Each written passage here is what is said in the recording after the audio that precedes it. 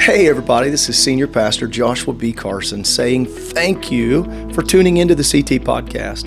We hope that your time here, whether you're driving down the road or whether you're sitting at home with a journal and listening in, we hope that it's effective. Maybe it'll be inspirational, encouraging, maybe it'll be thought-provoking. Regardless of what session you're listening to, we truly pray that this is a benefit to you and to your family. God bless and enjoy the podcast. Let me turn your attention to 2 Samuel chapter 10. 2 Samuel chapter 10. I'm going to be reading here today verses 17 through 19. All right, are you there? 2 Samuel chapter 10. If you have your Bible, read along with me. If you don't, please look at one of the oversized screens. And when it was told David, he gathered all Israel together and passed over Jordan, came to Helam. And the Syrians set themselves in array against David and fought with him. And the Syrians fled before Israel, and David slew the men of 700 chariots of the Syrians. That's a lot. And 40,000 horsemen. That's a lot. And smote Shobach, the captain of their host, who died there. And when all the kings that were servants to Hadarezer saw that they were smitten before Israel, they made peace with Israel and served them. So the Syrians feared to help the children of Ammon anymore. That's where we will stop today. I feel such direction from the Lord to minister on this thought: the invasive nature of sin. The invasive nature of sin. I would ask that you would pray with me here today. How many believe that sin does not have to be allowed to control anyone's life? You're a believer, so we don't believe that sin should be allowed to rule us. But there's only one answer to sin. And that's what we're going to talk about here today. And I'm not sure who the Lord has sent here. But I will tell you, I know the Lord has sent me to talk to this body today. Would you pray with me that His Word would do its work? God, I pray You'd help us here today. We can't accomplish anything without Your help. I want to do my best with wisdom and clarity to share Your Word. I pray that You would bless these people, that You would strengthen them, encourage them. Let there be anointing on the words I speak. I do want to speak with passion, but I don't think my job here is to entertain. My job here is to relay Your Word. And I pray that we would be cheerful recipients of Your Word today. We ask for Your help in the mighty name of Jesus Christ. And let everyone say amen. You may be seated here today. This is kind of a tough title, so I won't have you tell your neighbor. I don't know that anyone wants you to look at them first thing in the morning and say the invasive nature. In fact, if you had to hear my title and you didn't get coffee this morning, my apologies. It was in 1876, and it took place in Philadelphia. It was the World Fair. It was an incredible, magnificent occurrence. The slide that you will see on the screen behind me of this amazing gathering in Philadelphia, it had set the stage for people all over the world to come together, and it would be a market of sorts. It would be here in 1876 that some of the most fundamental, everyday things we use would be introduced. For example, those of you that are a little too obsessed with ketchup.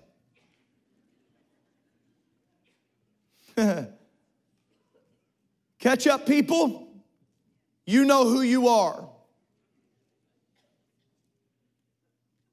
If you're one of those people who wants ketchup on everything, we're going to pray for you right here and right now. If you put ketchup on steak, please raise your hand. I feel your spirit. I know you're here. If you put ketchup on mac and cheese, raise your hand. I feel you. I knew you were here. And you know what? And they're proud of it. A couple of people that raised their hand just now were like, say something. I dare you to say something. Ketchup people, if you don't know this, you have 1876 in the World Fair in Philadelphia to be thankful for the introduction. Now, we've come a little ways. I think that bottle is still available, though. Have you ever tried to get ketchup out of a glass bottle? You break your knuckle in the process trying to get that out of the bottle. Another thing that we are not sure if we're happy or not about that was introduced, there was this guy named Alexander Graham Bell, and he introduced this thing called a telephone at the 1876 World Fair, for which most of us are thankful, unless you have a kid with a cell plan. The devil is a liar. The only time you're thankful for that cell plan is when you need to get a hold of them. Other than that, you're not real thankful. I almost hate to say this, but it's almost Valentine's Day, so you can make up for it. Does anyone have a spouse who has a phone, just never answers the phone? Ooh, I feel witness in the room.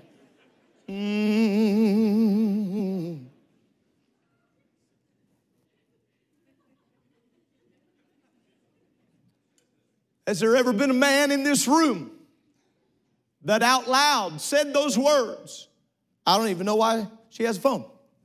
I don't even know. I don't understand. I was standing near Pastor Lopez one time, and I tried to call my wife, and she didn't answer. So I tried to call her again, because the definition of insanity is to do the same thing and expect a separate result. But I didn't care. 3 times in a row I called, went to voicemail. Hello. And the voice sounded so nice, but I didn't want to be nice. Hello, you've reached the voicemail. And I looked over, and he was just smirking. He said, I'm glad it's not just me. But thank you, Alexander Graham Bell. You've helped us. You've brought us a long way.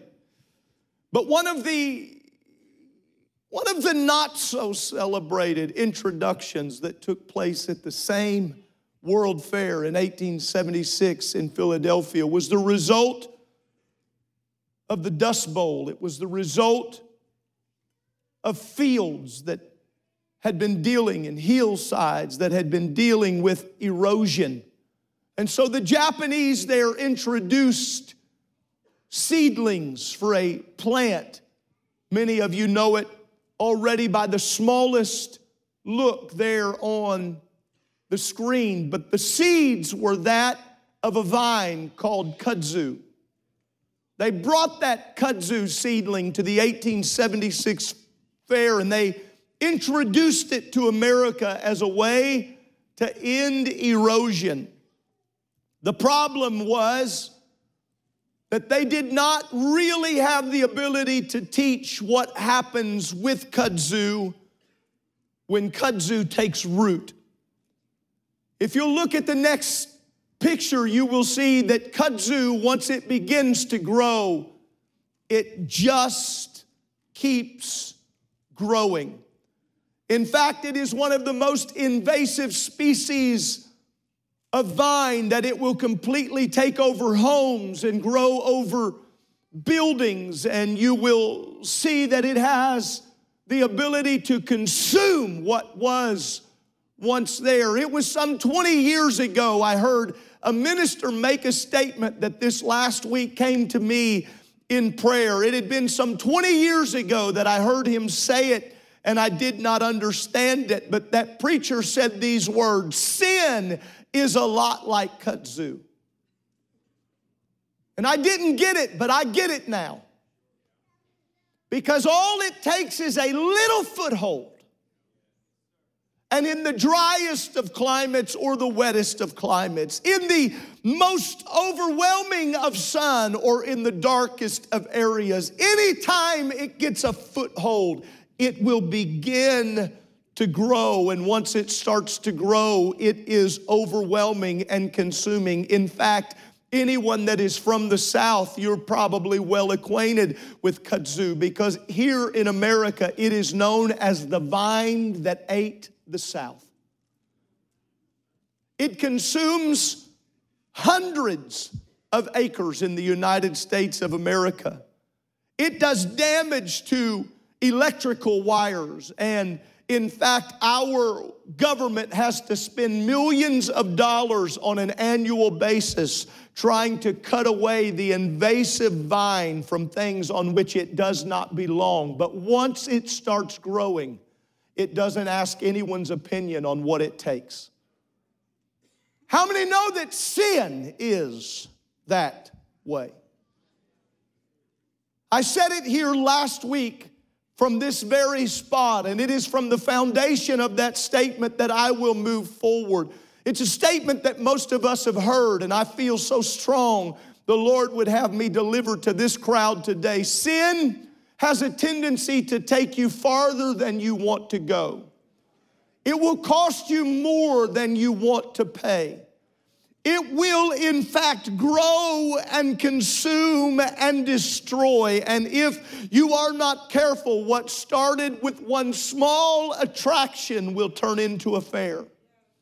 What started with one small happy hour will turn into alcoholism. Now, for those that think I'm being dramatic, I would remind you that the wages of sin is death. Now, we have good news that the gift of God is what? Eternal life. Through who? Jesus Christ, our Lord. And that's the kicker. Jesus Christ offers that eternal life. He offers that salvation. But just because Jesus Christ offers it does not mean everyone takes him up on it. This is an application-based faith. And the same way with kudzu, unless you do whatever it takes by all means necessary. In fact, many have gone to mass treatments where they know we're going to kill some other stuff in the process, but we have to kill this kudzu, we have to till the ground over, we have to burn it over, and then you'll find it's a little humorous, but most of them where it's become so invasive, they got to buy a thing of goats to keep it under control. I'll tell you what happens when sin grows rampant in a life. It just begins to take over every part of the life. When sin gets in your heart, it'll take over your eyes. It'll take over your mouth. It'll take over your hands. Your hands will get involved in things they would not have got involved in. Your feet will carry you to places that they would not carry you to otherwise. Your heart will delight in things that it would not delight in otherwise. Sin is a destructive force. Its desire is to eliminate you from the very presence of God. In fact, I would submit to you that sin separates us from the presence of God. Its very desire design, and I know that I say nature, not as a theological word, but as a word that we can understand. The nature of sin is to take us and pull us and separate us and isolate us and so overwhelm us that we have a city full of people that feel so overwhelmed by life's dilemmas and by big decisions and by the overwhelming atrocities of life that we find ourselves so consumed that surely there is no answer. And it starts with a little seed. It starts with a little thought. It starts with a little inclination. It is in chapter 10, this chapter which I read before you today, the heroism of David. Anyone that would say David was not a man of war doesn't know your Bible at all. David was a warrior. He was a mighty warrior. He was a fighter. He was able to overcome that Goliath. With what? With the name of the Lord, with a sling, with a stone. He was able to overcome Goliath. We know that in chapter 10, he was able to put all these chariots and all these horsemen to flight. He was able to send them in such a way that our last verse we read, verse 19 says that they made peace with Israel and they served them. And the Syrians feared to help the children of Ammon. Stick with me for a second. We're in this place where David has so subdued this enemy that fear has stretched into their hearts and peace has been accomplished. How is it we are one verse away from chapter 11 when springtime comes? And the Bible says in chapter 11 and verse 1, it came to pass after the year was expired, at the time when kings go forth to battle, that David sent Joab. Anytime you get too comfortable in your victories, you might stop fighting. And anytime you stop fighting, you give the opportunity for sin to take a foothold. Say, Pastor Carson, let's go. Get a little more passionate. The Lord told me I'm not allowed to entertain you today. I'm here to tell you if you don't get it right, sin's taking you to hell. That's why I'm here. It's my only job today. David stays home when he should have been. How many friends do we know? How many family members have we had that if they'd have stayed in the fight, if they'd have just kept praying, if they would have just kept fasting, but they got isolated from the body, they got isolated from the family, they got isolated from fasting, they got isolated from prayer. You better hear me right now. When prayer goes, sin comes. It is an inevitable reality. You can't wear that flesh and not be a man or a woman of prayer and discipline and sin not become like kudzu that begins to grow and grow and grow. Now, we might not see it at first. We might not see it in your attire. We might not see it in your actions at first, but it'll come out in the form of a little bit of a word here and there. It will come in the form of a question. It will be a subtle beginning. In fact, in sin's infancy, when we first see its introduction, we see it in the garden. They are in the most lush and the most beautiful place that ever existed. But the introduction of sin in this moment of weakness in Genesis chapter 3 is when that subtle serpent moves up among them and begins to question the Word of God. And I will tell you that when the seed is planted, it is most often precisely planted in such a way that it brings question to the Word of God. The kings have gone to battle. Brother Barkus, this is the time when David should go ahead and put his weapons together. He should go ahead and guard himself up as a king. Kings are going to battle. I know maybe he's tired. I know maybe he's a little bit weary. And we read in chapter 10, he's just had great victory. But if I tried to win today on yesterday's victory, Come on, you can't overcome today's temptation because how many know that every day we talk about the mercies of God being new every day? You know why you need those mercies every day? Do you know that His mercies wouldn't be new every day if you didn't need them?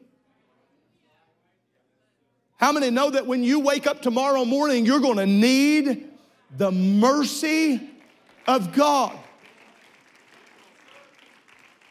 And it's not the popular part of David's life, but it's important for us to know that while kings are fighting, David is at home and wanders out onto the rooftop. And with our kids in class, I'm going to talk about this. There is temptation in the form of a beautiful woman. The Bible says she's beautiful.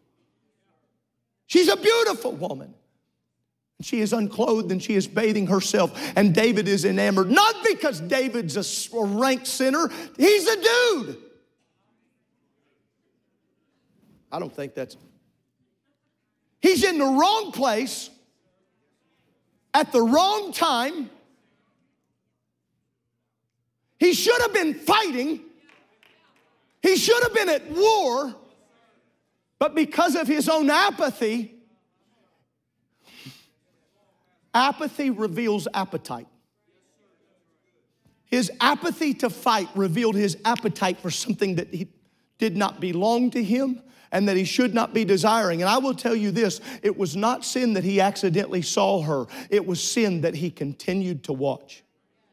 And he allowed, watch this, like one little seed of kudzu, he allowed one little seed to come through his eyes, which are the light of the body. He allowed them to come in through the eyes, and then it got into his heart, and it began to get in his mind, and this 1 foot interaction between heart and mind, and it began to consume her. And before long, he has gone from seeing her to calling for her.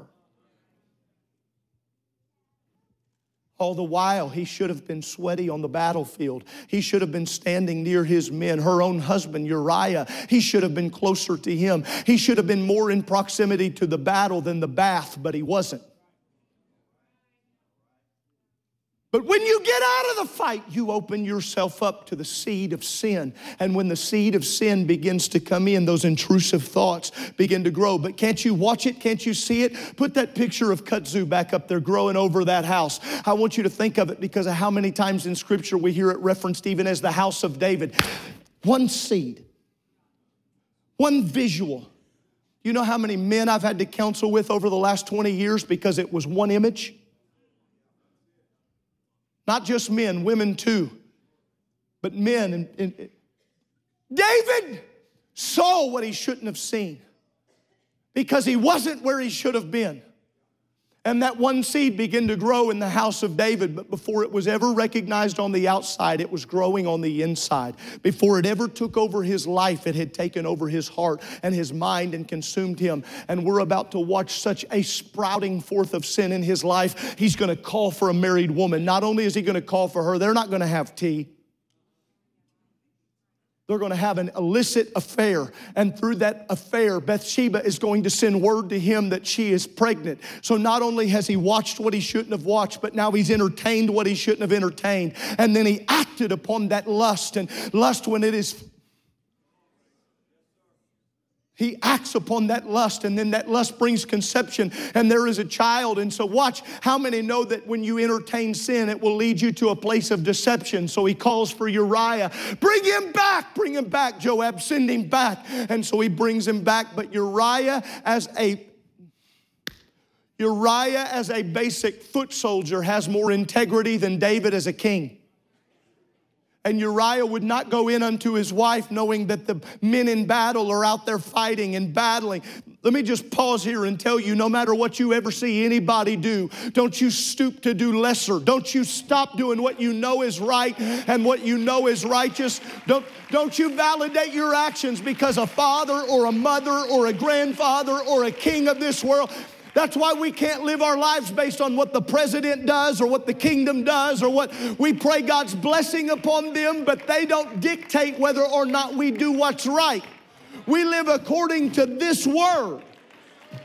And Uriah would not bow to that. In fact, he would not go in unto his wife. And we understand that there takes great restraint and unbelievable integrity, almost to a questionable place that we don't get it. But that deception where David is trying to send him in unto his wife, he wants it to be a cover-up. How deceptive have you become? Oh, how the kitzu has begun to cover the house of David, how it's begun to cover your heart and your mind, that you want to send a weary soldier into his wife so that he can somehow be deceived that the baby in her womb is his.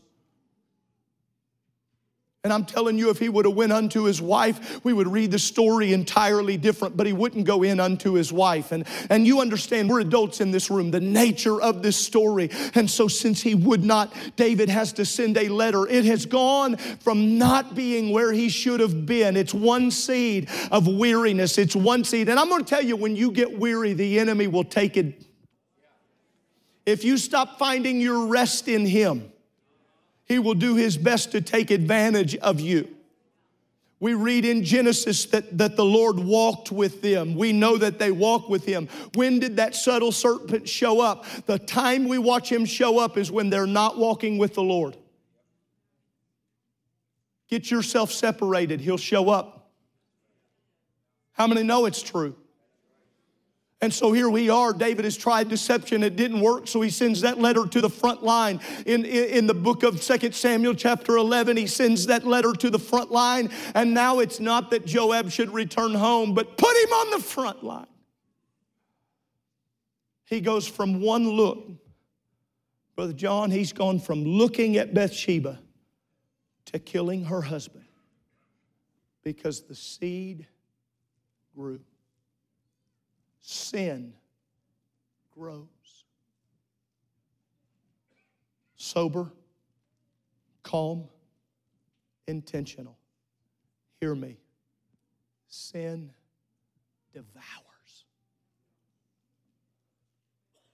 Nathan would walk into David, and he would begin to speak an elaborate story, a story that is overwhelming, where a rich has taken from the poor, and David's heart is so moved. There is such conviction. There is such frustration until Nathan says, "You're the guy." How many know that we have to be thankful that there was a moment for each and every one of us where somebody, some preacher, some prophet, some man or some woman of God stood in front of us and said, "Sin is killing you." For somebody in this house today, you showed up, and I don't know exactly what you're into, but I do know that God wrecked me this week and told you what you're dealing with right now is only the tip of the iceberg. Put that picture back up there of that house that's consumed. I know that you think it's only one action once a week, or it's only one flirtatious text message, or it's only one DM on social media. You think it's just a little thing. This is what's coming. Because if sin gets its way, the invasive nature of sin, he's going to take your marriage, he's going to take your mind, he's going to take your heart, he's going to destroy everything you've been working. Pastor, that's a little depressing. Why are you preaching that? Because when Nathan told him, there was a repentance that came on the heart of David. There was a moment there in the actions of David where David recognized, I don't have to be bound by this. I need the mercy of God. And I have good news for everyone in this room. Mercy is still available. Mercy is still available. I want us to do just a little bit of homework together. I want you to turn to Romans chapter 5. And because it's a little smaller book, go ahead and put your other finger in 1 John chapter 1. Romans chapter 5. And then 1 John chapter 1.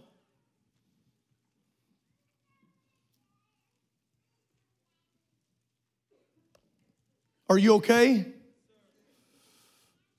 How many know sin wants to destroy our kids?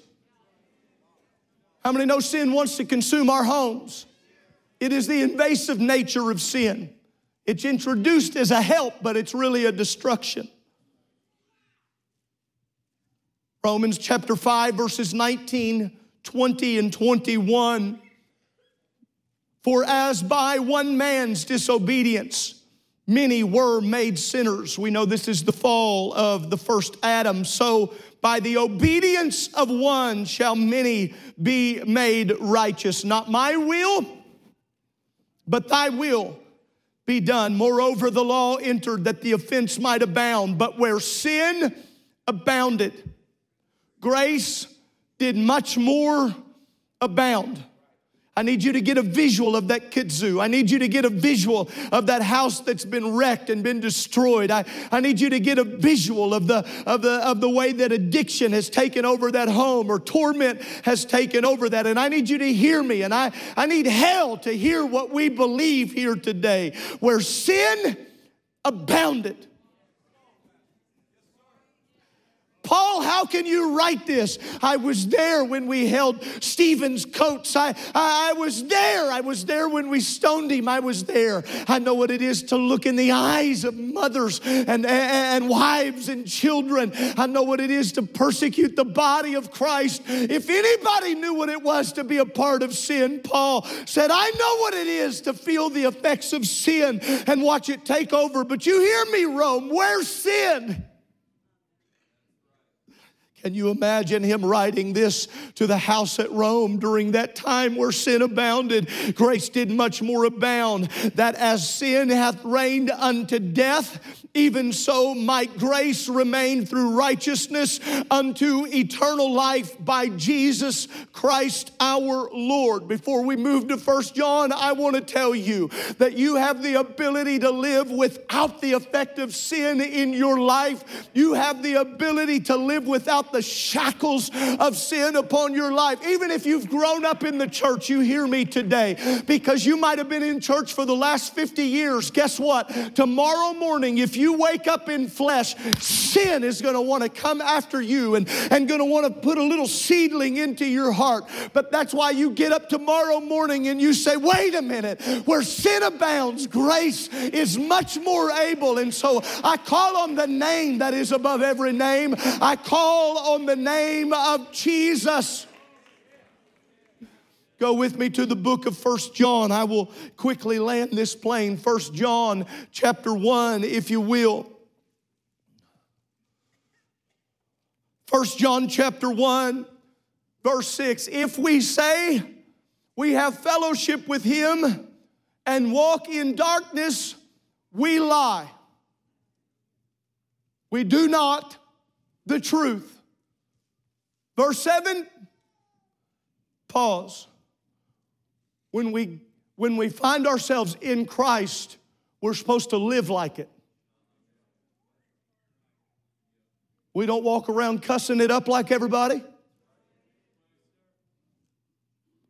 We don't walk around talking on people. Well, that was weak. I'll stay there. We don't annihilate people on Facebook. Pastor, do we have a problem with that? No, we just have a problem with being human. So we have to remember that we can't walk in darkness when we walk in light. We choose one or the other. But if we walk in the light as he is in the light, we have fellowship one with another. And the blood of Jesus Christ, his son, cleanses us from what? Certain sin. Particular sin. First generation sin. There is not a sin. There is not a sin dark enough. There is not a devil big enough. There is not a problem so great that the blood of the Lamb, not a lamb, the Lamb, not an Old Testament lamb or a dove, the Lamb, the Lamb of God, Jesus Christ, it cleanseth us from all sin. If that doesn't do something for you, you do need repentance. I'm not, you don't have to stand, you don't have to clap. It better do something for you. It better do something. It better put thanksgiving. That's where I'm at with this. It puts thanksgiving. How do I get rid of sin? It's the blood.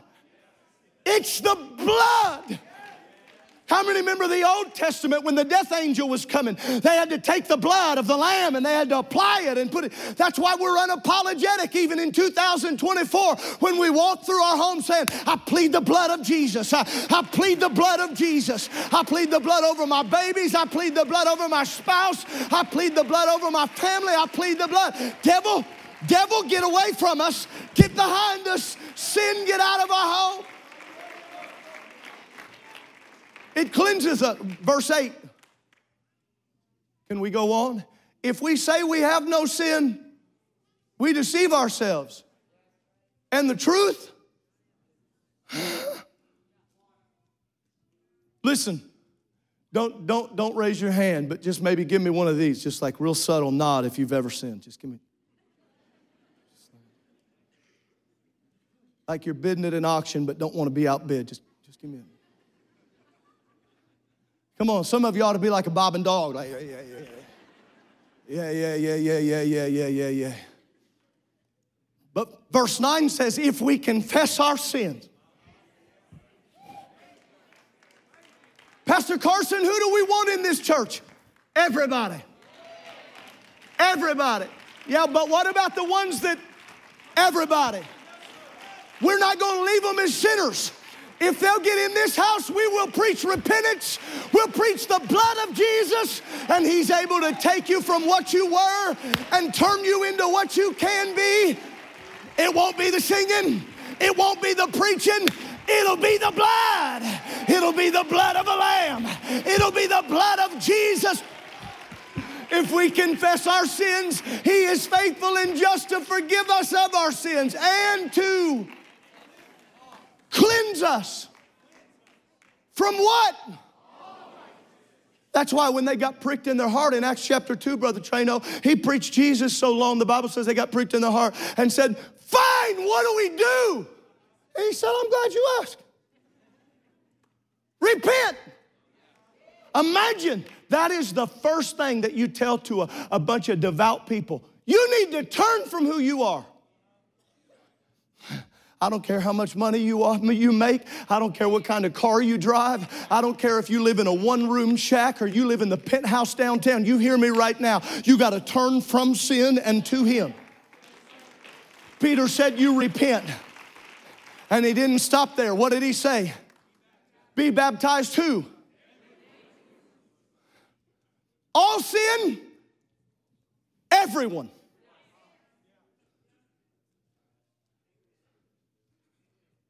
There's some bad people. There's some bad people. Good news. The dude preaching was cussing like a handful of scriptures ago. I wouldn't even let him in the...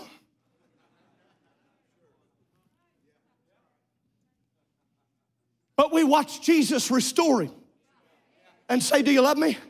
Feed my sheep. Do you love me? You got to turn from what you've been. Feed my sheep. Do you love me? I'm telling you right now, there are backsliders, there's prodigals, but there's also individuals that you wouldn't even relegate them as a prodigal. But somewhere many, many years ago, Grandma pulled them up on their knee and told them about the love of Jesus Christ. And they haven't felt love and they haven't felt peace for the last 20, 30, 40 years. But I guarantee you this, one moment in the presence of... How many know we don't care if they dress the part?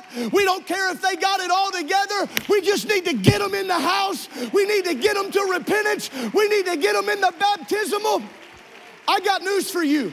If you have never been baptized in the name of Jesus Christ, now if you haven't been here, you can't see it hardly because it's dark up there, but we'll turn the lights on. We got everything you need to be baptized. You didn't have to bring clothes. It ain't like the old days. We give you stuff. We even send you away with stuff. Send you away with.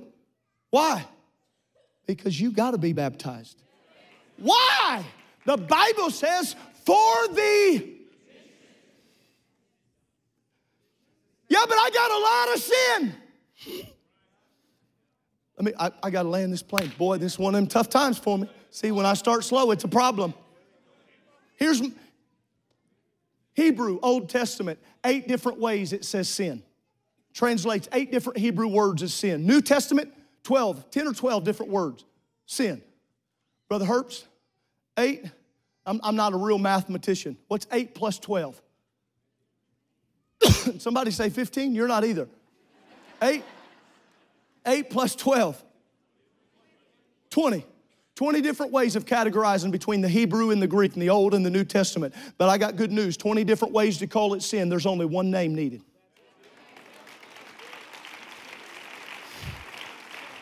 You can't be baptized unto Paul. You can't be baptized unto Apollos. You got to be baptized in the name of Jesus Christ. But it's for the remission of sins. It takes everything you were and it turns you into what you're meant to be. When you're baptized, you're buried with Him in baptism. And all the sin and the invasive sin nature, anybody in the room been baptized and you're glad about it? You're glad about it. Sin had a stranglehold like kudzu on you, but baptism. Stand with me. Oh, throw your hands towards heaven with me and begin to magnify the Lord. Come on, begin to thank Him for His blood. Begin to thank Him for baptism. Come on, He said, baptized in the name of Jesus Christ for the remission of sin, and ye shall receive the gift of the Holy Ghost. How many know the Holy Ghost give you power to live above sin? Thank you, Jesus. I know it was the blood. I know it was the blood. I know it was the blood for me.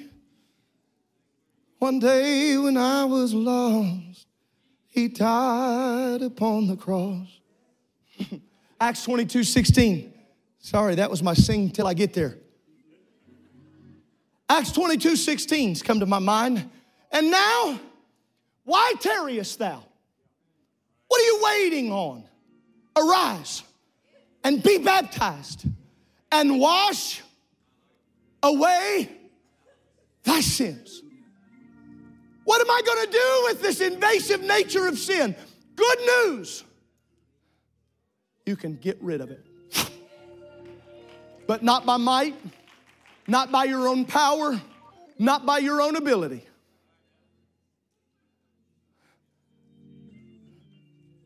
But because of the Lamb of God. Because of the blood of the Lamb.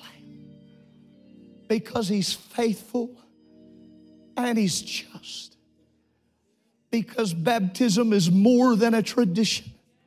If you're watching online, if you're one of these churches that watches online, baptism is salvific in nature. It is a necessity. Baptism in the name of Jesus Christ is the only way the early church baptized. It is a necessity. It is critical. When John didn't want to baptize Jesus, he said it has to happen.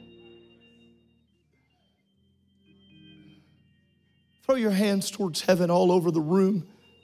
I'm preaching about sin. This is an invasive topic.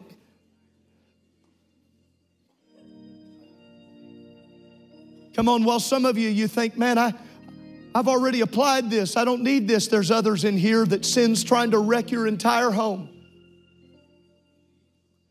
You got on your suit, but sin's got your mind. You're wearing your dress, but sin's wearing your heart.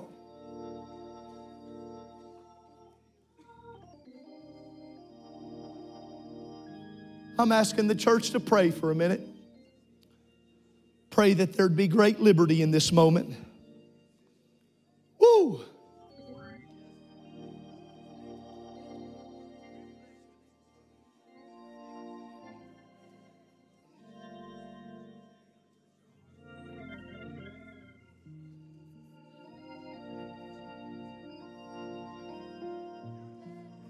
I'm calling the entire body to repentance right now. Let's repent. Whether it's at your pew or you come to the altar, it doesn't matter. I'm asking every man, every woman, from the altar to the pew, to anyone in the foyer listening, I'm asking everybody, the balcony, the main level, those watching us live online, I'm asking for repentance in the living room. I'm asking, God, forgive me. I confess my faults to you. The seed of sin keeps wanting to grow and invade. It's trying to invade my thoughts.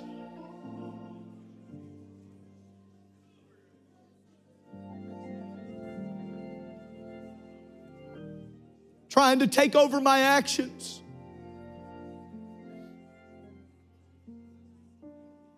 It's affecting my eyes, not just how I see others, but it's really started to change the way I see myself.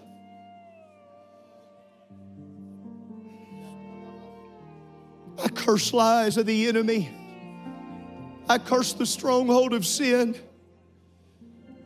I hope there's people that are baptized. I hope that people receive the Holy Ghost in the next few minutes. But I'm telling you right now, I want to join heaven's happiness with repentance in this moment.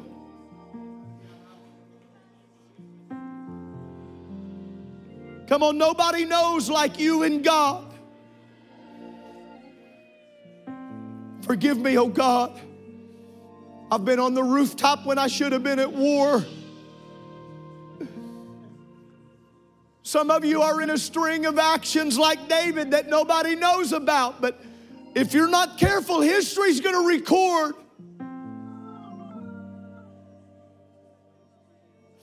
Forgive us, oh God. Come on, the psalmist would later cry, purge me with hyssop.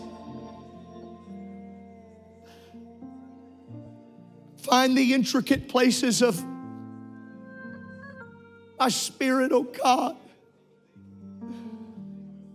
Find every back alley of my heart, every hidden file.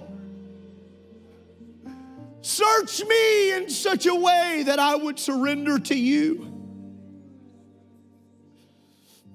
I need some seasoned saint to say, God, if there's anything in my heart, if there's anything in my mind, come on, you've been living for God a long time, but you tell him afresh if there's anything. If there's anything, just one seed of sin planted. Got everything under control but my tongue. Got everything under control, but I'm still struggling a little bit with what I post. I got everything under control, but there's this little seed of bitterness. I got everything under control, but I got this little part of me that likes to lie, and it's growing. This, come on, whatever it is. God, help us take care of it. I want you to confess before the Lord. I got to have your help.